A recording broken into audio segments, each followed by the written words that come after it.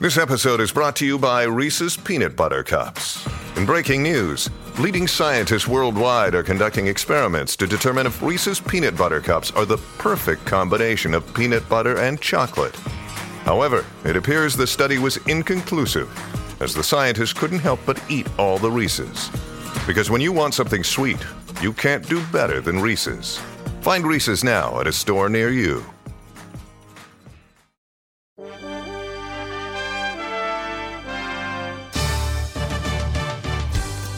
Well, history last night in Boston as the Mariners beat the Red Sox 10-1 in the opener of the three-game series. What a night it was all the way around.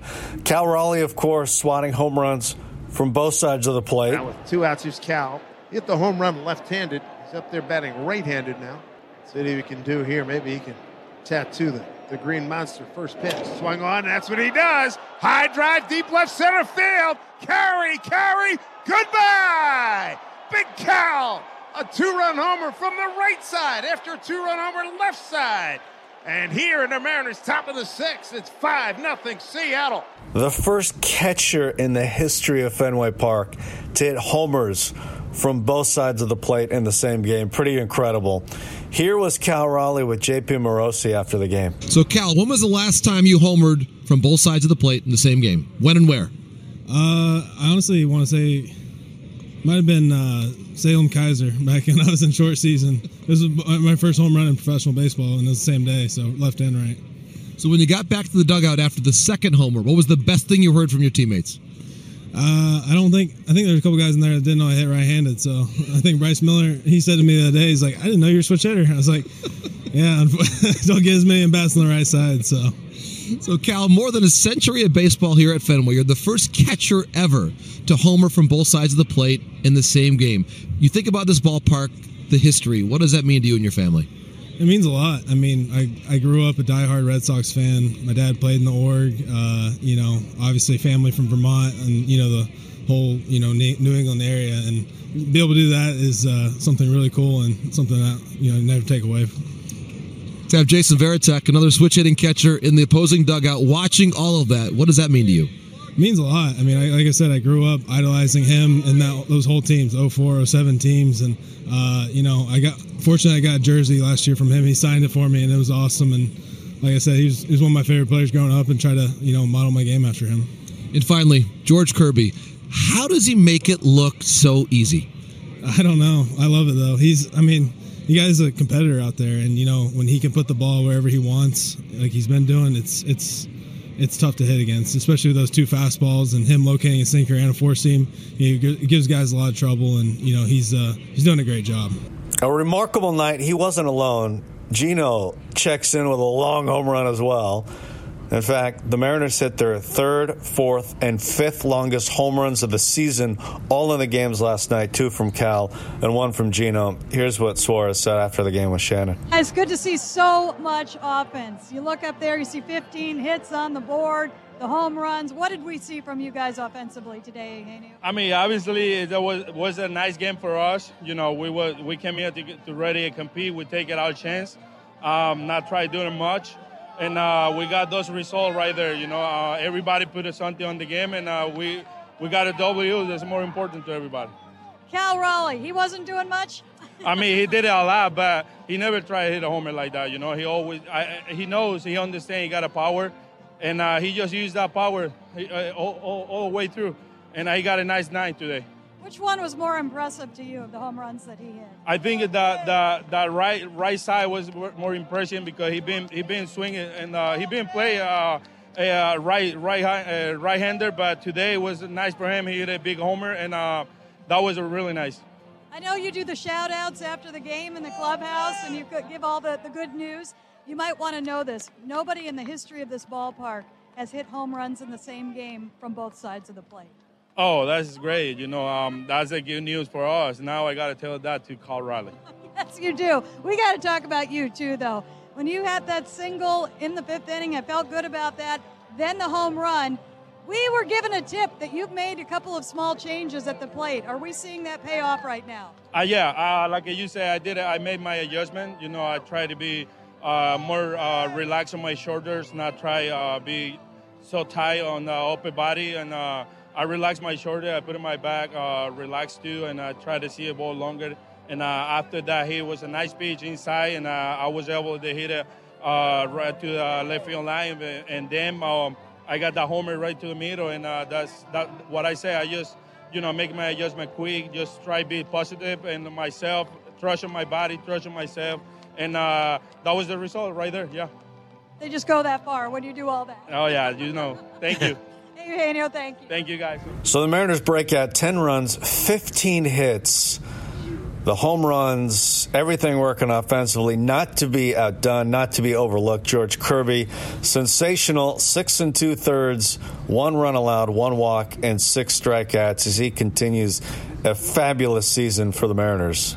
Kirby now 33 starts into his Mariners career. You just could not ask for more than this. A 3.13 ERA in 181 innings, 174 strikeouts, and 26 walks. That's it. It has just been an incredible run for the Mariners starter, who's simply been one of the best pitchers in baseball this year. Full statement. That's the bottom line. He has been great for the M's, and he was excellent last night as the Mariners got the win 10-1. Mariners will take on the Red Sox again tonight, 4:10 first pitch. Same with Wednesday before heading to Atlanta for a very tough road trip, or end of the road trip, rather, a tough series in Atlanta, one of the best teams in baseball. But the Mariners a chance to take the series in Boston, and they'll try and do that tonight. Luis Castillo on the hill. In the meantime, we're going to revisit a conversation we had with George Kirby, just given everything he has done so far this year and in his Mariners career. If you missed this, I think you'll enjoy it. Aaron and I had a chance to have a long conversation with George and kind of get into his thought process about pitching, and really interesting some of the stuff he does in preparation. I think you'll find it really interesting, especially when you watch him pitch and watch the way he goes about it. So here it is. George, the season is upon us. Last year was just a magical experience for you, for the team, for the city, for the region. What are your overall feelings when you think about your excitement level coming into this season, your first full season in the rotation? Yeah, I'm excited. We're all super excited for the year. Our arms have been throwing really well. Our guys are hitting well, so I think it'll be a fun year. In all the conversations we have, whether it's coaching staff or teammates, everyone compliments your ability to spin the ball and pick it up rapidly. Like you can almost immediately start throwing a pitch. When you look ahead, are you going to be a guy that will continue to just add? Are you going to be like a 12-pitch guy down the road, or do you see some adjusting to the arsenal as you go through time? I'm totally set with whatever 5 or 6 pitches I got now. I think just as the year goes on, just tinkering with them, just making them even sharper, and just being more consistent in the zone with a lot of them. That way I give myself more room to expand with 2 strikes. So more just consistency, keep them in the zone, and just really honing in on like feel and really trying to understand what I'm trying to do with it. So how are you able to pick up things so quickly? I'm just open to hearing things like how people, this works for them, this works for another guy.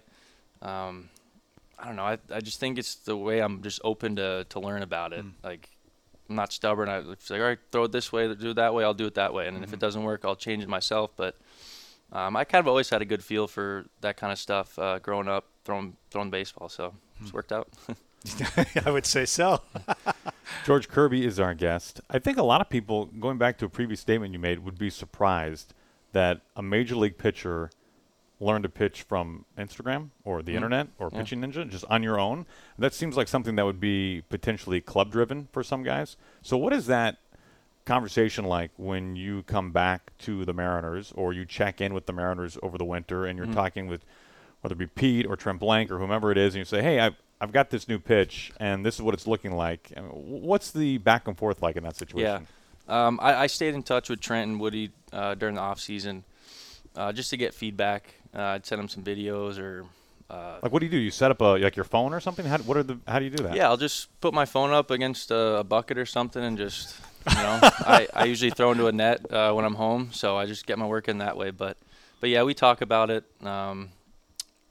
We kind of decide, whether it'll be good or not to use, or keep going at it. But But yeah, they're pretty open. As long as it's, not like detrimental to our arm or something like that, they're kind of always open to learning something new. So I think that's really cool. Along these lines, Pete told us a great story about the first time you used a two-seamer in the game. I got to hear this story directly from you. It was against the Blue Jays, right? Yes. And that was early on, yeah. Early on, the first time you broke this thing out. And Springer got a double to lead off the game, and you're facing like Vlad, you're facing Bichette. Mm-hmm. And this was the time you decided to use it for the first time?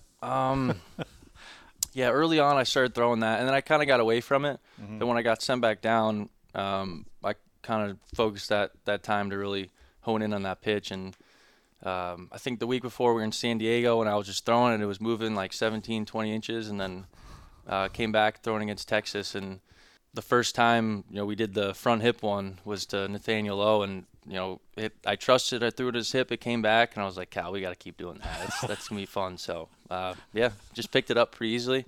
I think it's just because of the way my wrist supinates. I think it's just it works out well with that two seam. So What does that word mean? just like this way, kind of. We're on the radio. Just being able. I'm not really great with that stuff, but just So being first of all, your hand is massive. I got a big hand.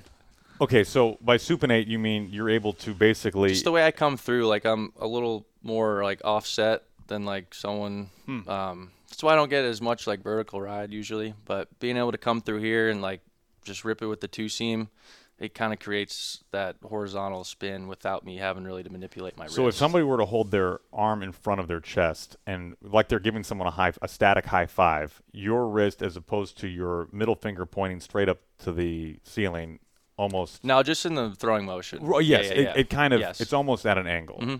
and that allows you to get more Yeah. horizontal spin on the ball. I think so. That's why it helps the two seam a lot. Yeah, instead of being more here, being this way, kind of helps it create that. Yeah. So is that, since the two seam is a relatively new addition to your repertoire, is that something that you have just recently learned about your mechanics, or something that you've known but now are be able to fully implement? Yeah, no, I knew it a while ago. I wanted to throw the two seam back at the alt site. The good days. Yeah. At the time, the numbers, whatever, won't get into it, but, and then, I had a little more freedom to throw it in the big league. So, I always knew it would have been a good pitch. It was more just the ability to actually throw it and have that freedom. So, it's funny in this camp because everyone has new pitches. We spent a lot of time talking about new pitches and everything. How much tinkering is there with what you're already throwing? Mm-hmm. Yeah, a lot of it just the feel, where my thumb might be on the lace. Other than that, I think about that a lot. Just trying to be super mindful and aware of what my wrist is doing, arms doing, fingers are doing on the ball. So yeah, I focus on that a lot. Okay. Yeah, I don't change a lot of stuff, but I really just try and be aware of how I'm releasing it. Look at the Edgertronic video, see where my hand is, and kind of get that feel from there. So. When we talked to Logan over the winter, he mentioned the Edgertronic video, which I think some people maybe, like Driveline puts out these videos that you see the super slow-mo. Can you explain to us what the value of that is? Because there's all these tools, all this technology, and that's one that I think maybe some fans haven't heard as much about. So if you could explain what it is and why it's helpful. It really just gives you a better understanding how your body moves when you can see it in slow-mo. If you're throwing a slider, and sometimes guys will be throwing it from their back pocket, you'll be able to see that, like in slow-mo, versus when it's regular speed, you can't really tell. It just helps finding those little things that people need to tinker with, and it's a great tool. Is that something that the Mariners have at T-Mobile Park, or is that an off-season thing only? At what point it's in the just calendar? bullpens usually. Okay. Bullpens will have it right behind us, and then the track man behind the catcher. Yeah, I don't think we have those during actual games, but sure. But it is something that you can use. Super helpful tool that we use during the week. Yeah. Mm-hmm. Have you always been in touch with the data? Yeah, I think so. I like that it's available, but I'm not gonna look into it too much because I kind of just trust myself more than the numbers. And at the end of the day, you're just trying to put up zeros, really. But yeah, back in college, Sean McGrath, when he came in, he was kind of big on numbers, just if it was right or just really focusing on what your movement profiles are going to be. So I think that's important to know exactly, if you're spinning horizontally, vertically, whatever. I think it's important to know that. And, I think it's good not to look into it too much, but if it's available, I think it's good to take a look at it sometimes. Yeah. You were mentioning how, based on your mechanics, the two-seam is a natural fit, and you can get more of that movement than the vertical ride. And yet we saw you last year have really great success with fastballs up, right? I mean, is it something that maybe it isn't to the elite level of the horizontal movement that you can get, but it's obviously still something that you're planning on utilizing and it can still be effective for you? Yeah. I think now that I just have 2 fastballs, it's just another pitch that the hitter's got to protect from. When I started to throw the 2-seam, made my 4-seam just a whole lot more effective at the top of the zone, just because they're kind of 50-50. That's how I was throwing it last year.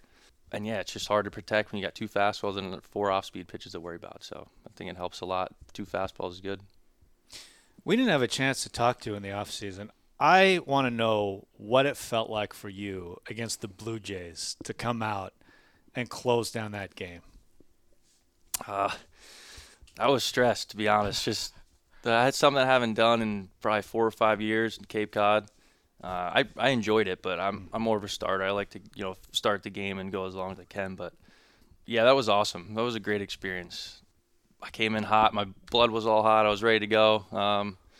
Velo was up. It was a good thing, but it's something I've done before, so I just try to stay calm and just focus on throwing strikes and not make the moment too big. But it was a great. Skip trusted me in that position. What did it feel like to get the final out? It was awesome. Yeah. Dapping up Cal there, it was sweet. Yeah, it was fun. People need to have a picture of this because as George talks about something he hasn't done since the Cape League, I mean, we're talking about chain link backstops, right? Like the tiniest fields. High school fields. Yes, I was going to say, imagine a Little League field, okay? That's what the Cape League fields are like. So when George says it's not something he's done since the Cape League, I mean, he's living at the host family. And now he's doing it at Rogers Center in front of a packed house for all the marbles to win a playoff series. So, I mean, you casually drop, I haven't done it since the Cape League. I mean, that's like saying you haven't done it since Little League practically, man, when you put them on the scale. So it's a big difference. Yeah, it was just a really great moment to be in there, and, yeah, it was something I'll never forget. Well, when I think back to the home playoff game and the battle against Altuve, I was shocked that Scott didn't go to the bullpen. I mean, truthfully, I mean, it seemed like that was the time, and he trusted you. Yeah. I mean, you have built up, and you won, by the way. I mean, it was an incredible sequence. I mean, you really have, from our point of view, you have earned this magnificent level of trust from the coaching staff and from your manager, and certainly from your teammates in a very short period of time. I mean, do you feel like you are, like you've arrived, like you're a big leaguer? You deserve to be here. Like, that must have sunk in at some point last year. Yeah. Let's just like that Blue Jays game. It was good to have that trust. But yeah, honestly, I don't think I've scratched the surface, to be honest. I think I can get a lot better. And I'm just really looking forward to this year. I'm just ready to go to battle. Yeah. How did Cal change last year? Like from our perspective, he's a different guy now from how we see him. From your perspective, how did his evolution and his transition through all he went through last year and the success he had, how have you seen him change? Yeah, Cal just stays at it. He does his homework. He's super diligent, looking at other hitters, making sure that we're on the same page. I think he's really invested in our careers as well. He wants to see the best out of us. And him hitting home runs, I mean, gosh, he really came at big in big situations. And I think the biggest thing for him is he never got too high, never got too low. He was kind of always even keel, went about his business, and he really helped the team out. So he's good catcher to have back there, and he's also a great teammate. So it is such a stacked rotation when you look at Luis and Robbie and yourself and Logan. What do you enjoy about watching those other guys pitch? I love it. We all do things really great differently, so it's good to throw information off each other and try and learn from each other. And it's also very competitive, which I think is really, crucial to have in our kind of rotation. We all want to take each other's jobs, but we all want each other to do really well. So I think it's a good mix that we have going. If you could take one pitch from the rotation and make it yours, what would it be? Oh, man, I mean, Robbie's slider, really. I think I said it last year, too. It's unbelievable. Would you grunt like him? Have you considered grunting? I've never done it, but I think it might. I think I'll probably let one loose. Yeah. Well, it's funny. I had a conversation with McGrath because it's funny when we watch you. You are pretty stoic on the mound. Like I was gonna say, I was funny you bring that up. Like I was thinking you seem bored when you pitch. Like, and I guess that's a compliment. Like I'm not. But I agree, Gary. It's very. Yeah, we never know what's going on. And it's funny, you alluded to Toronto, you talking about the nerves going in. We would never know it by looking at you. But McGrath gave me some insight on the fire's really burning in there. And he told me a couple of times about a couple exchanges you had on the mound during pitching changes. Yeah, when you're on the mound, what is it internally? What does it feel like? I mean, I'm butterflies for sure. I just really try and focus on my breath. So that's probably a reason why I'm not like always up and going. During the middle of the innings, I don't even watch the game. I just focus on my breathing and try and just chill out as much as I can because I don't want to go out there with my heart rate's still going pretty good. So I want to get it back nice and even, get back out there and just keep pounding the zone. But yeah. So you go like back to the clubhouse I while just you're go pitching? in the tunnel. Okay. Sit down, kind of just focus up, get ready for the next inning. Woody will come in. He's like, you got this guy, this guy, this guy. Think about a plan in my head and just kind of focus on nose breathing and go back out there. What exercises do you do to control your breath? How do you do that? Some meditation, cold tubs, sauna work, stuff like that. Adam Bernero's been great helping us with that. And, a lot of people don't realize how important that really is on the mound. Just for an energy standpoint, just being able to get through the game. When you're mouth breathing, you're really exerting a lot of energy, and it's hard to find it in certain situations. So if I can just focus on nose breathing and doing that the whole game, I can really reach back in certain moments and get some more energy behind it. And a cold tub sounds horrible. So explain to us the correlation, because there clearly is one, between a cold tub and controlling your breathing. Yeah, I think really you try and be comfortable in those uncomfortable situations. I think that's what the cold tub teaches me, really. So when I'm on the mound, being able to get through that cold tub, focus on your breath, kind of is pretty much exactly like you're on the mound. You got a big situation, your heart rate's going, you try and really focus on soften your breath a little bit. It keeps you more aware, more mindful of what you're doing. So it's just huge. So you're putting when you talk about the sauna and the cold tub, you're putting your body in physical extreme situations of extreme cold and extreme heat. That way I know what it feels like when I'm on the mound, when my breath is going. That way I can know how to get back to, being a little more chill. Is there an apparatus or a device that measures your breath, or you just know if you're huffing and puffing or if you're calm when you're in either the sauna or the cold tub? Yeah, I kind of just know. I can just feel it. There's some like gauges with your breath. But yeah, it's been really helpful. Just being able to understand my body in those types of situations and how I can go about it on the mound. So how long in either place do you spend? Well, if you're doing something in the morning to get your day started, you go for a minute. Recovery is more like 3 to 5 minutes in the cold tub, and I was doing 20-25 minutes a day in the sauna every day in off season. So, do you have a sauna? I was working on. I had a cold tub at home, but I was working on the sauna. I didn't get that going though. My dad was like, "Oh, you're going to be here for another 3 weeks." Like, I'm not going to use that. So, was the plan to put a sauna in the house? Yeah, backyard. Yeah. Nice. Like a standalone sauna? Mm-hmm. Yeah, like a 2-person sauna right next to my cold tub. That way I can contrast there. Nice.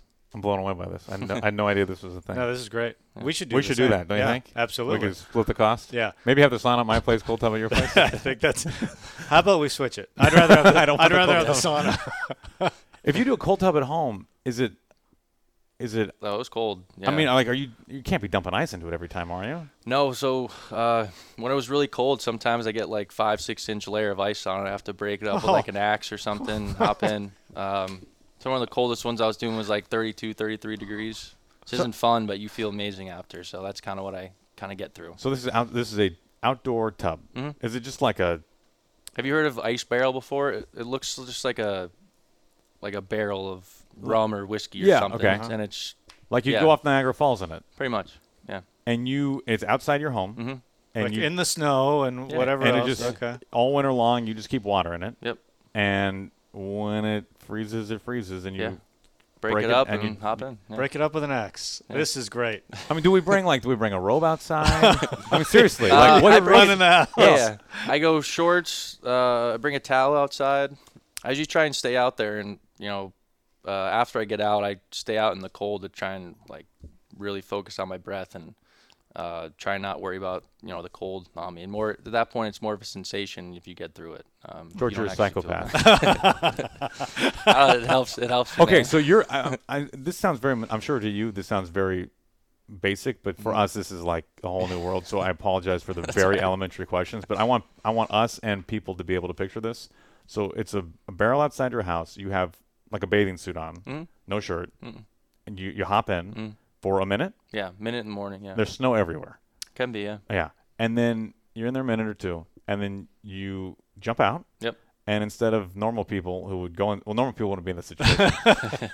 Instead of going inside, you just hang outside. Yeah, kind of just in your skivvies. Yeah, walk around. Like barefoot in the snow. Yeah.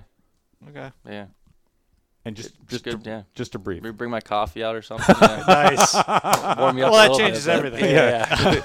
Get the newspaper out. Okay. That's great. Yeah. We know your command. It's ridiculous. When you look back at your development, even from a young age, how are you able to throw the ball anywhere you want, essentially? How did that happen? Yeah, I think it's more just confidence, to be honest. I was walking the house like early high school. It kind of really came, like my sophomore year of college. The zone helped out too. You could throw a ball 4 or 5 balls out. And it was a strike, but here's a little different. But yeah, I think it's just mentality-wise and being able to really replicate my mechanics. Each pitch, I try and be exactly same. I think that's really helped. Being able to stay on my backside, just kind of feel that, and I don't know. I think part of it's just God-given, and part of it's I worked at it. But I love it. Yeah. George, this has been a real treat. It's great to learn so much, even more about you, and we're so excited for your season. Thanks so much for the time. Yeah, thank you guys. Appreciate it.